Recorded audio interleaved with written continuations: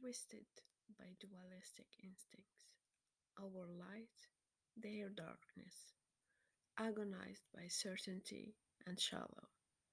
A liar will say he's a good one, a sad one will admit his sins, a hypocrite will convincingly hide it, an ignorant will blindly dismiss it, an honest will perish when facing it, while the simple one will just care for the moment.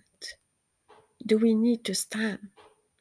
Can't we just be both, all in between, and more? Can't we be more than just a monochromatic skull?